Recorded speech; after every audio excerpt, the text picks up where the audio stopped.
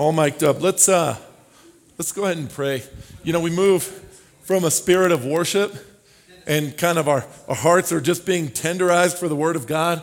And then just out of necessity, we have to have announcements. It's just logistically a necessity, but it always feels like it kind of dampens the worshipful spirit as we go into the message. So let's pray and just get back into that heart. Lord, we come before you this morning and we thank you for all that you're doing, all that you've done this weekend. God, it's so unfathomable, your love. It's so beyond our understanding, Lord, but it's right for us to spend this time pursuing it and discussing it and thinking on it, Lord. Give us new insights as much as our feeble minds and hearts can contain, Lord. Give us new insights into your love and how your love can control and transform us, Lord, how it looks lived out in our lives, Lord.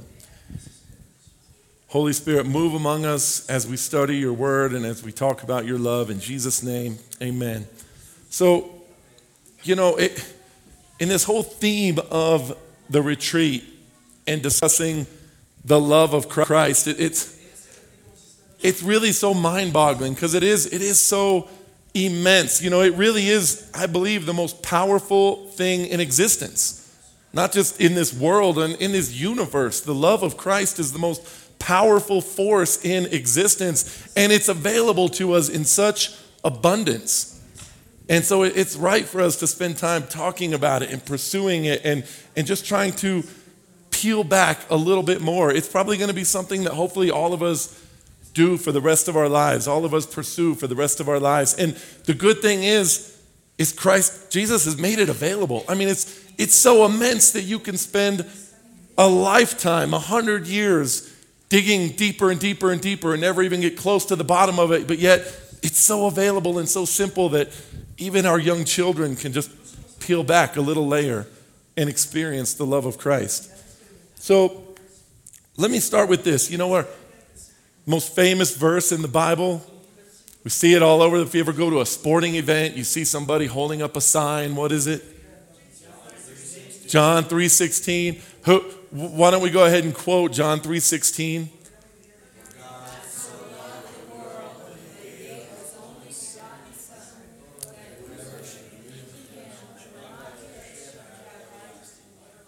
Yes, that's right. So we all know that verse. I mean, the whole world seems like they know that verse. That's the main verse, and it's right. That's the main verse, but we got to be careful it's not too familiar to us. So let's just dwell for a moment at the beginning there. So, for God so loved the world.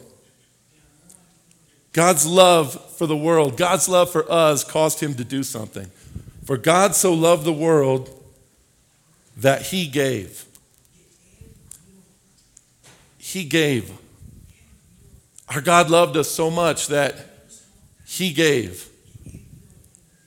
And not just anything, not just a little bit, but he gave everything. He gave his own son, he gave his own life so that we could have eternal life. And it's amazing, you know, when you put it in context of especially like culture at this time, and you look at the different religions going on at this time and how much importance was put on people giving to gods. I've got to give something to my God so that I can appease them, so that they'll show me favor. I've got to give something to this God so that they will show me favor in this area. I've got to give something to this God so that my crop will be fruitful, or so that I can have more children. And you know, you have people with this idea of what can we give to pacify and placate all the gods. And then we look at God, and it says he gave. He loved the world so much that he gave.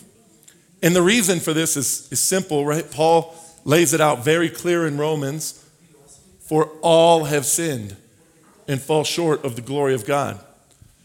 And the wages of sin is death. God can't just overlook. And we might think like, okay, well, why do the wages of sin have to be death? And if I really examine my heart, I know that all have sinned. I know I'm not perfect. But can't God just overlook that sin? Can't God just why did he have to give his son? Why are the wages of sin death? Well, would you just drop a little bit of poison a drop of poison into a bucket of water and say, just a little bit of poison, it's okay. We can still serve it with the refreshments. No, I mean, that little bit of sin is enough to completely taint the holiness of God. There's no way he's going to allow that into his presence. The wages of sin is death. We all have sinned. So what does he do? God so loved the world that he gave his only son, so that the wages of sin, that death, does not fall on us. It fell on his son. That love is powerful. I'm sorry, you guys, it's baking up here in the sun, so bear with me.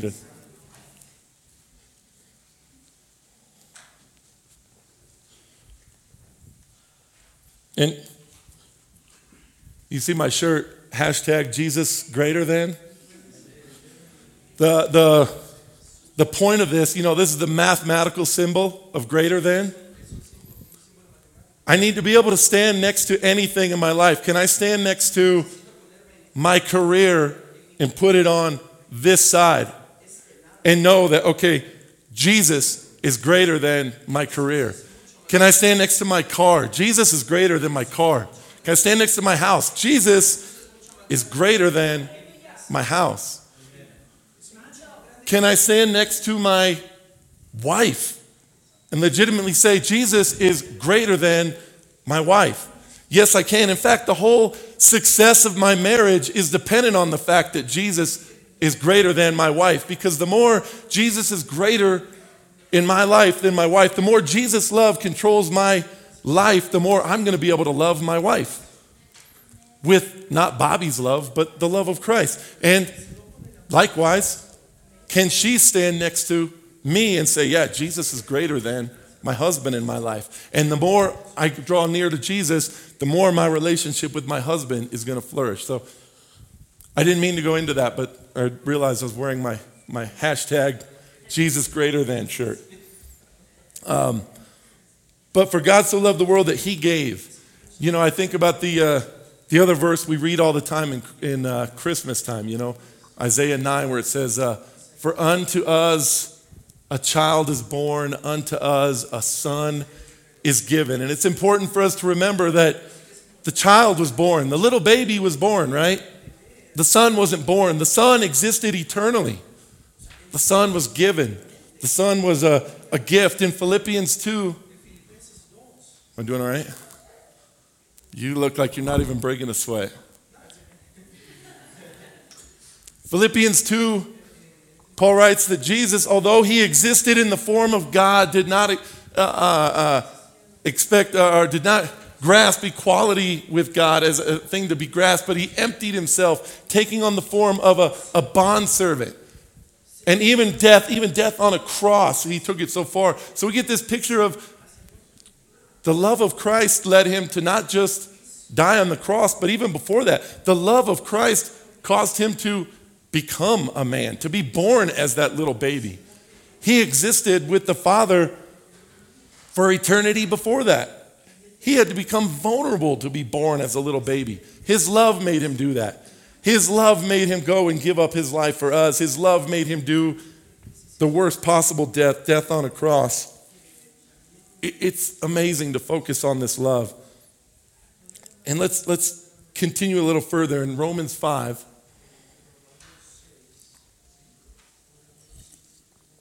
Romans 5, starting in verse 6, is an accurate picture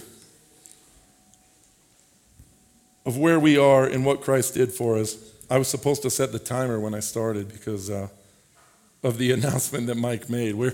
We're definitely on a timeline here. It says in verse 6, for while we were still helpless, at the right time Christ died for the ungodly. For one will hardly die for a righteous man, though perhaps for a good man someone would dare even to die. But God demonstrates his love toward us in that while we were yet sinners, Christ died for us. Let me read this from the Message. I know there's probably not a message in Spanish, so you just try to translate. But I like how this reads in the Message translation.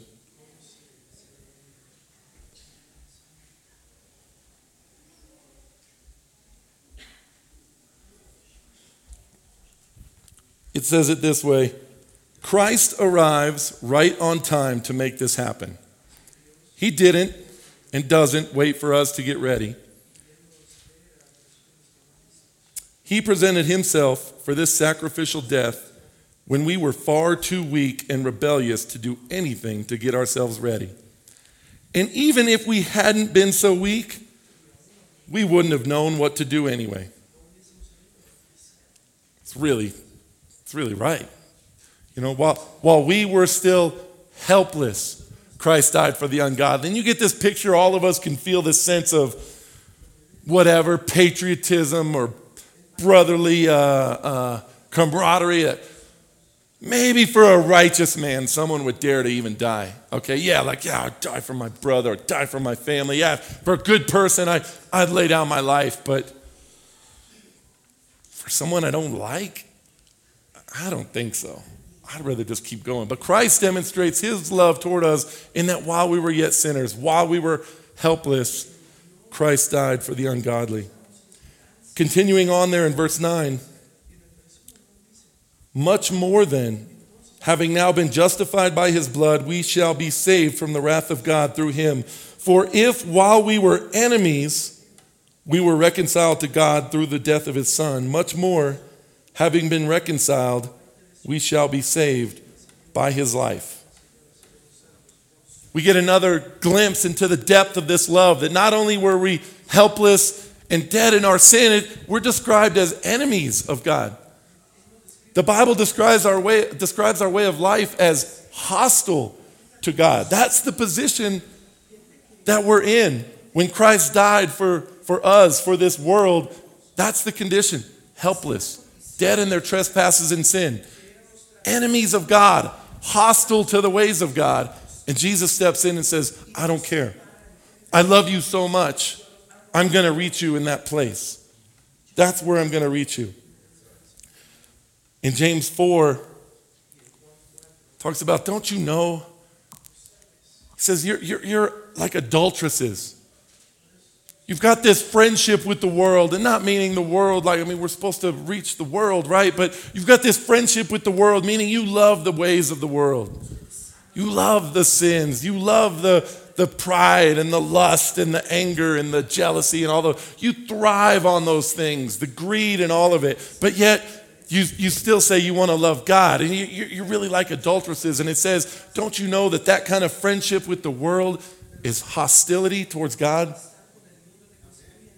And that's the position we're in when God reaches us. You know, you hear people sometimes say things like, I can't go to church. You know, if you know the things I've done, you wouldn't even invite me to church. You know, if I went to church, lightning would strike the place. You know, people somehow have this idea that you've got to get your life together in order to go to God, when the exact opposite is true. You've got to go to God to get your life together. You've got to experience the love of Christ to be able to be transformed, to begin to be transformed by that love.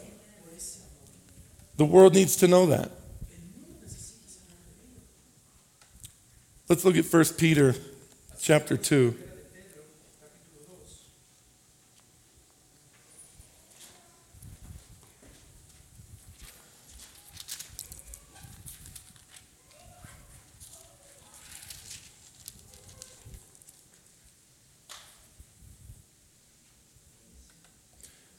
We go from that state, helpless, dead in our sins, enemies of God, hostile to the way of God, and then the love of Christ brings us to this place.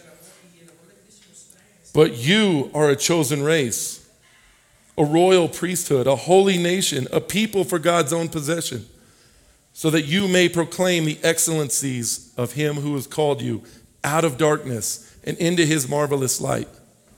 For you once were not a people, but now you are the people of God. You had not received mercy, but now you have received mercy.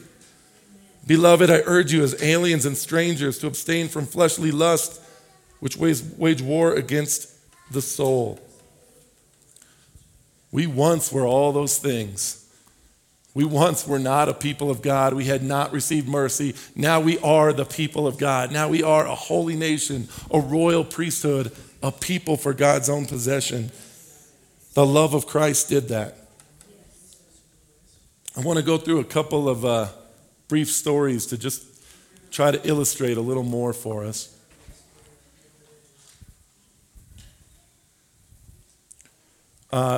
Interesting story in the Old Testament.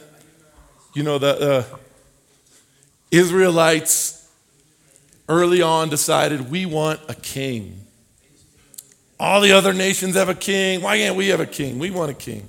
And even though they had God as their king, they wanted a human king. And so they picked Saul. And God said, okay. Saul was anointed as king. But shortly after that, God chose David to be king.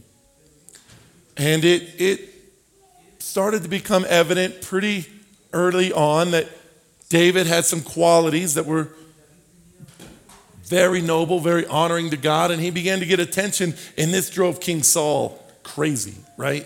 Just completely jealous that David was suddenly getting more attention than him. And so even though David and Saul had this close relationship, David would play music and psalms to King Saul. King Saul went crazy and tried to kill David. And David's on the run, right? For over 13 years, David is on the run. King Saul is chasing him, trying to kill him, chasing him through the desert, making his life just miserable as could be. And this is David, who's later to become king, and he's just being hunted like an animal through the desert by King Saul. Well, finally, King Saul is killed in battle. He actually tries to kill himself, but fails and has a servant finish the job. King Saul is killed, and in a mad rush, his son Jonathan was killed also. And in a mad rush, Jonathan had this son, and the servant grabbed the young son to try to flee and ran. And as she was running, she fell, and Jonathan's son was badly injured. In fact, he was crippled in both legs, it said. He disappears, lives on. David becomes king, ruling the nation. And after some time passes, David wonders, I wonder, is there anyone left from the line of Saul? And you would think in this world, the king would be wondering, is there anyone left from that other kingly line so that I could wipe him out? I need to kill him. You know, that's what you do. There's someone else who has a legitimate bloodline to the throne, kill him. And not only that, but Saul was my enemy. He tried to kill me. And even David, when he had a chance to kill Saul and end the whole thing, he didn't. And when he went to Saul and said, look, I could have killed you in the cave that night. Leave me alone. And Saul kept pursuing him. David could have been like, I want to wipe out this other kingly bloodline. Not only that, it's the bloodline of my enemy. I want to wipe it all out. No, David says, is there anyone left from the line of Saul that I can show the kindness of God to? And they bring in a servant and says, actually, there is this one man. His name is Mephibosheth.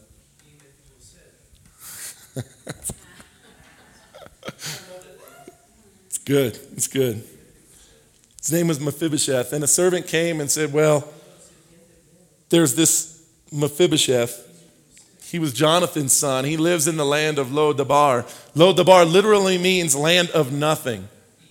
And so this crippled son that lives in the land of nothing, who was the ancestor of your enemy Saul, he's still around. So David says, bring him to me. And they bring Mephibosheth before the king, and he prostrates himself to the ground because he doesn't know what's going on. I'm about to lose my life, I'm sure he's thinking. I'm done. I'm over. Let's turn back to 2 Samuel and look at this part. 2 Samuel 9.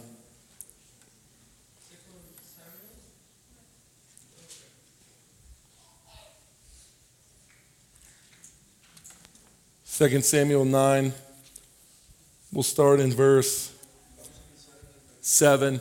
Mephibosheth prostrates himself on the ground like, oh, please, king, just have mercy, spare my life. In verse 7, David said to him, do not fear, for I will surely show kindness to you for the sake of your father Jonathan, and will restore to you all the land of your grandfather Saul, and you shall eat at my table regularly.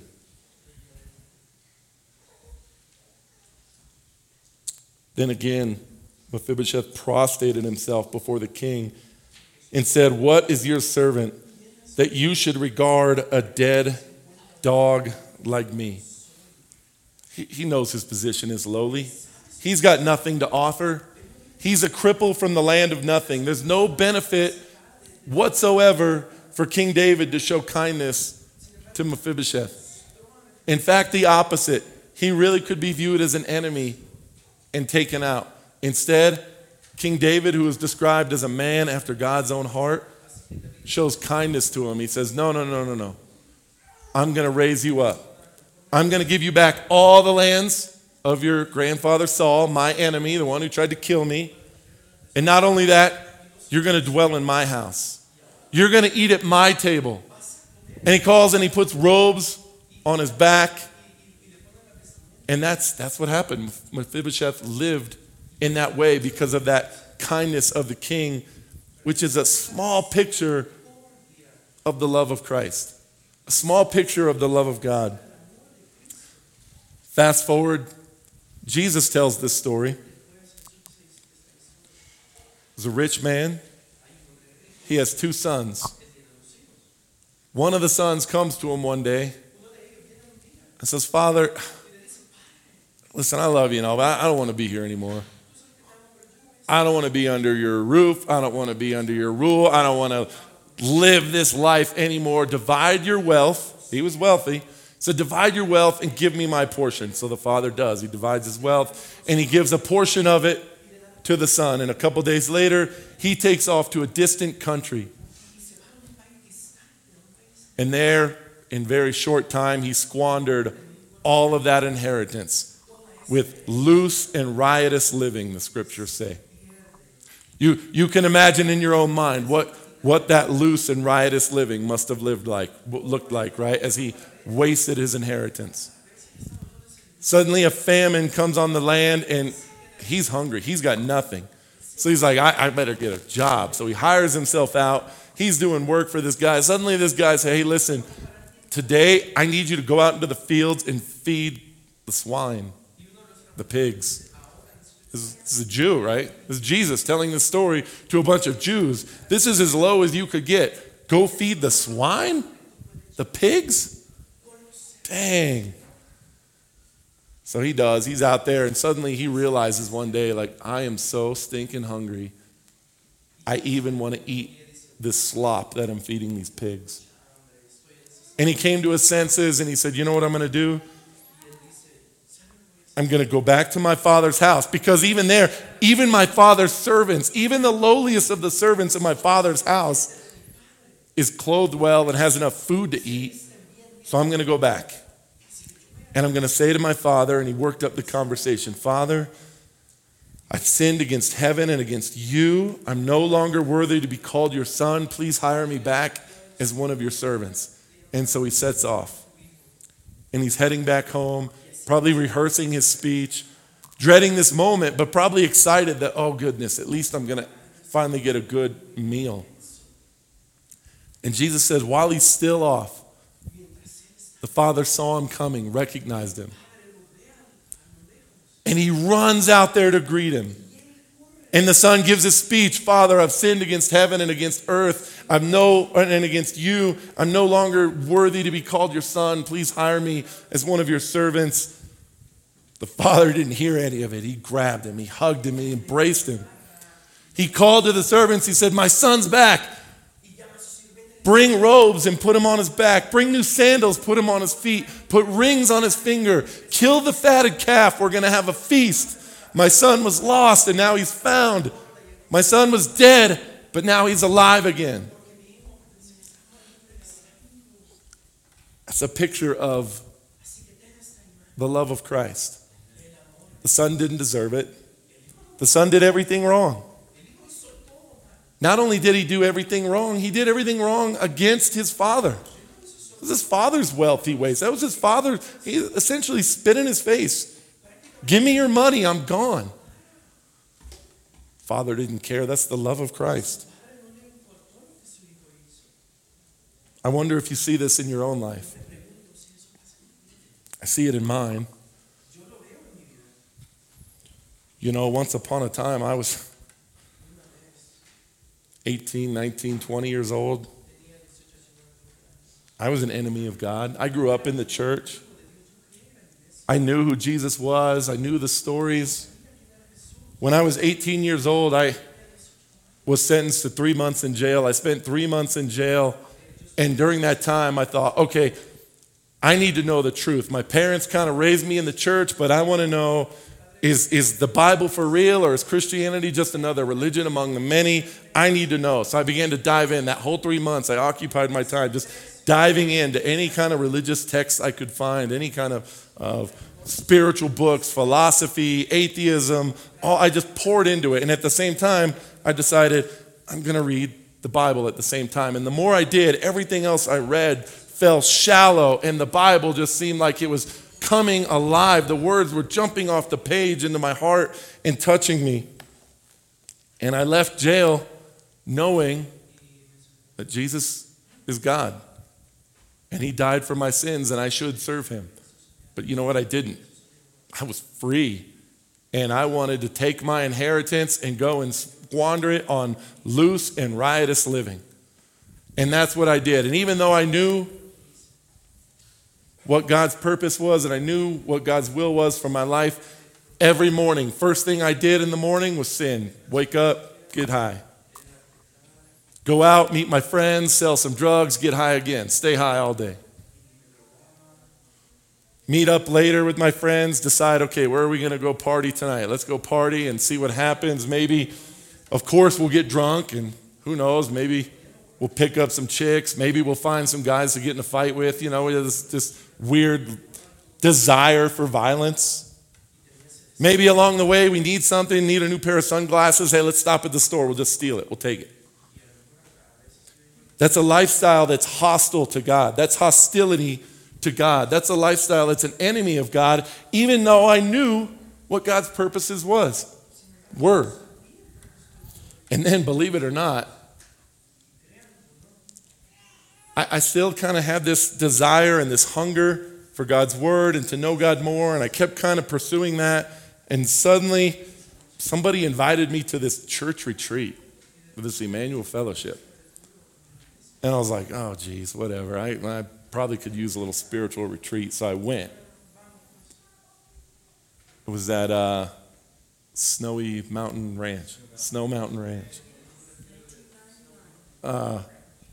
And you know what? God started tugging on my heart stronger than ever. It was Romans 5, what we just read. While we were still helpless, at the right time, Christ died for the ungodly. Jesus, even though I was an enemy, I was hostile to God at that time, God was tugging. I left, and for a while I continued in that lifestyle, but it became harder and harder and harder to live that life. And suddenly, kind of like this prodigal son, I know what I'm going to do. I'm going to go back to my father's house, say, Father, I've sinned against heaven and against you. Please take me back as one of your servants. And I did. One night I cried out to God, I can't do this. I want to live for you. I know you want me. I want to live for you. I can't do it. Please empower me to live for you if this is what you want. And God did.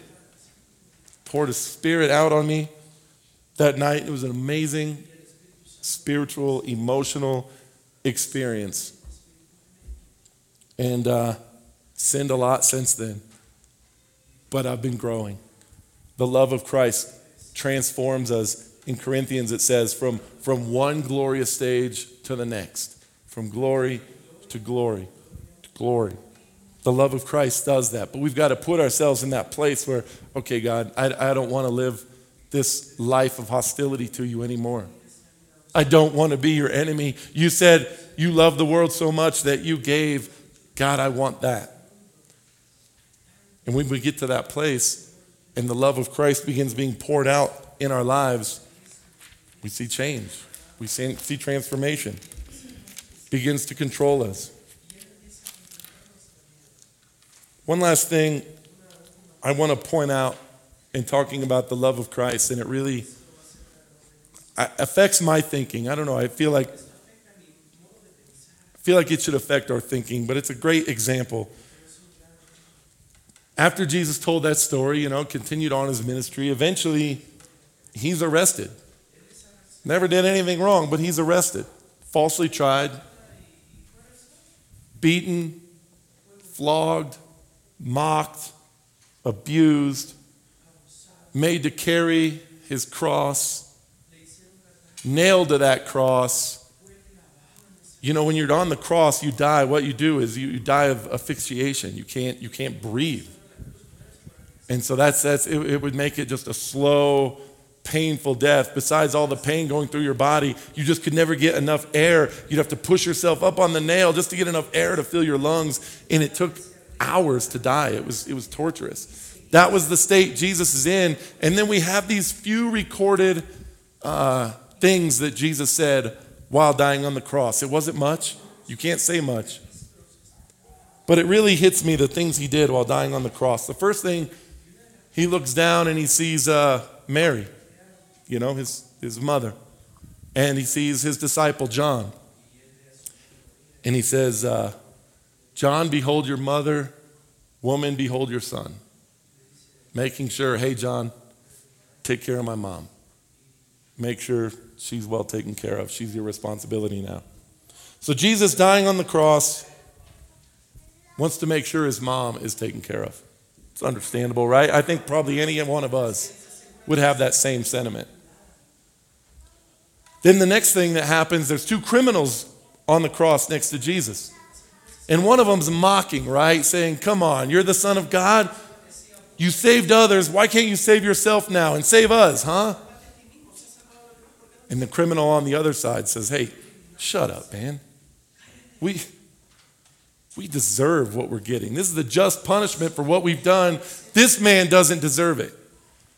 And he looks and he says, Jesus, remember me today when you enter your kingdom.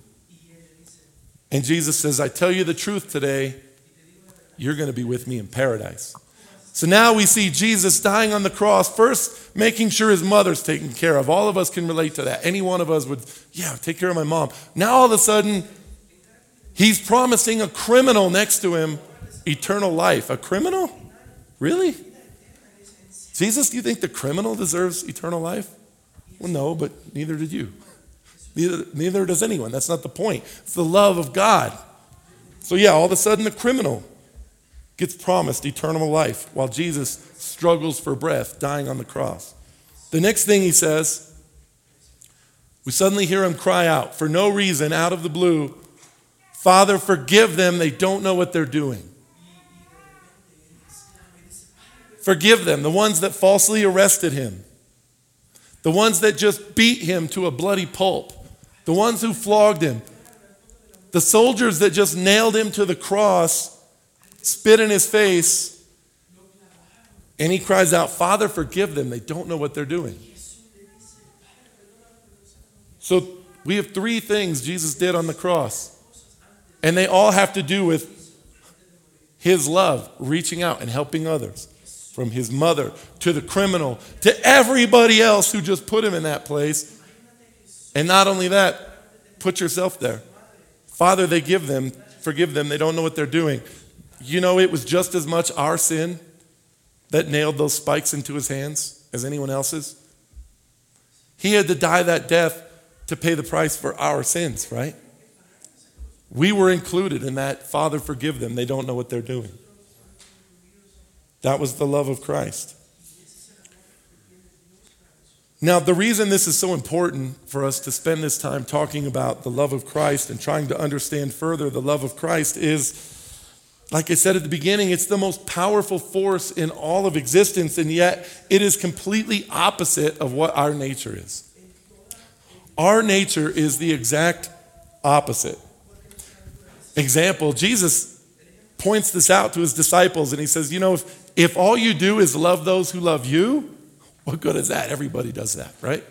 Romans said, maybe someone would even die for a righteous man, but for an unrighteous man?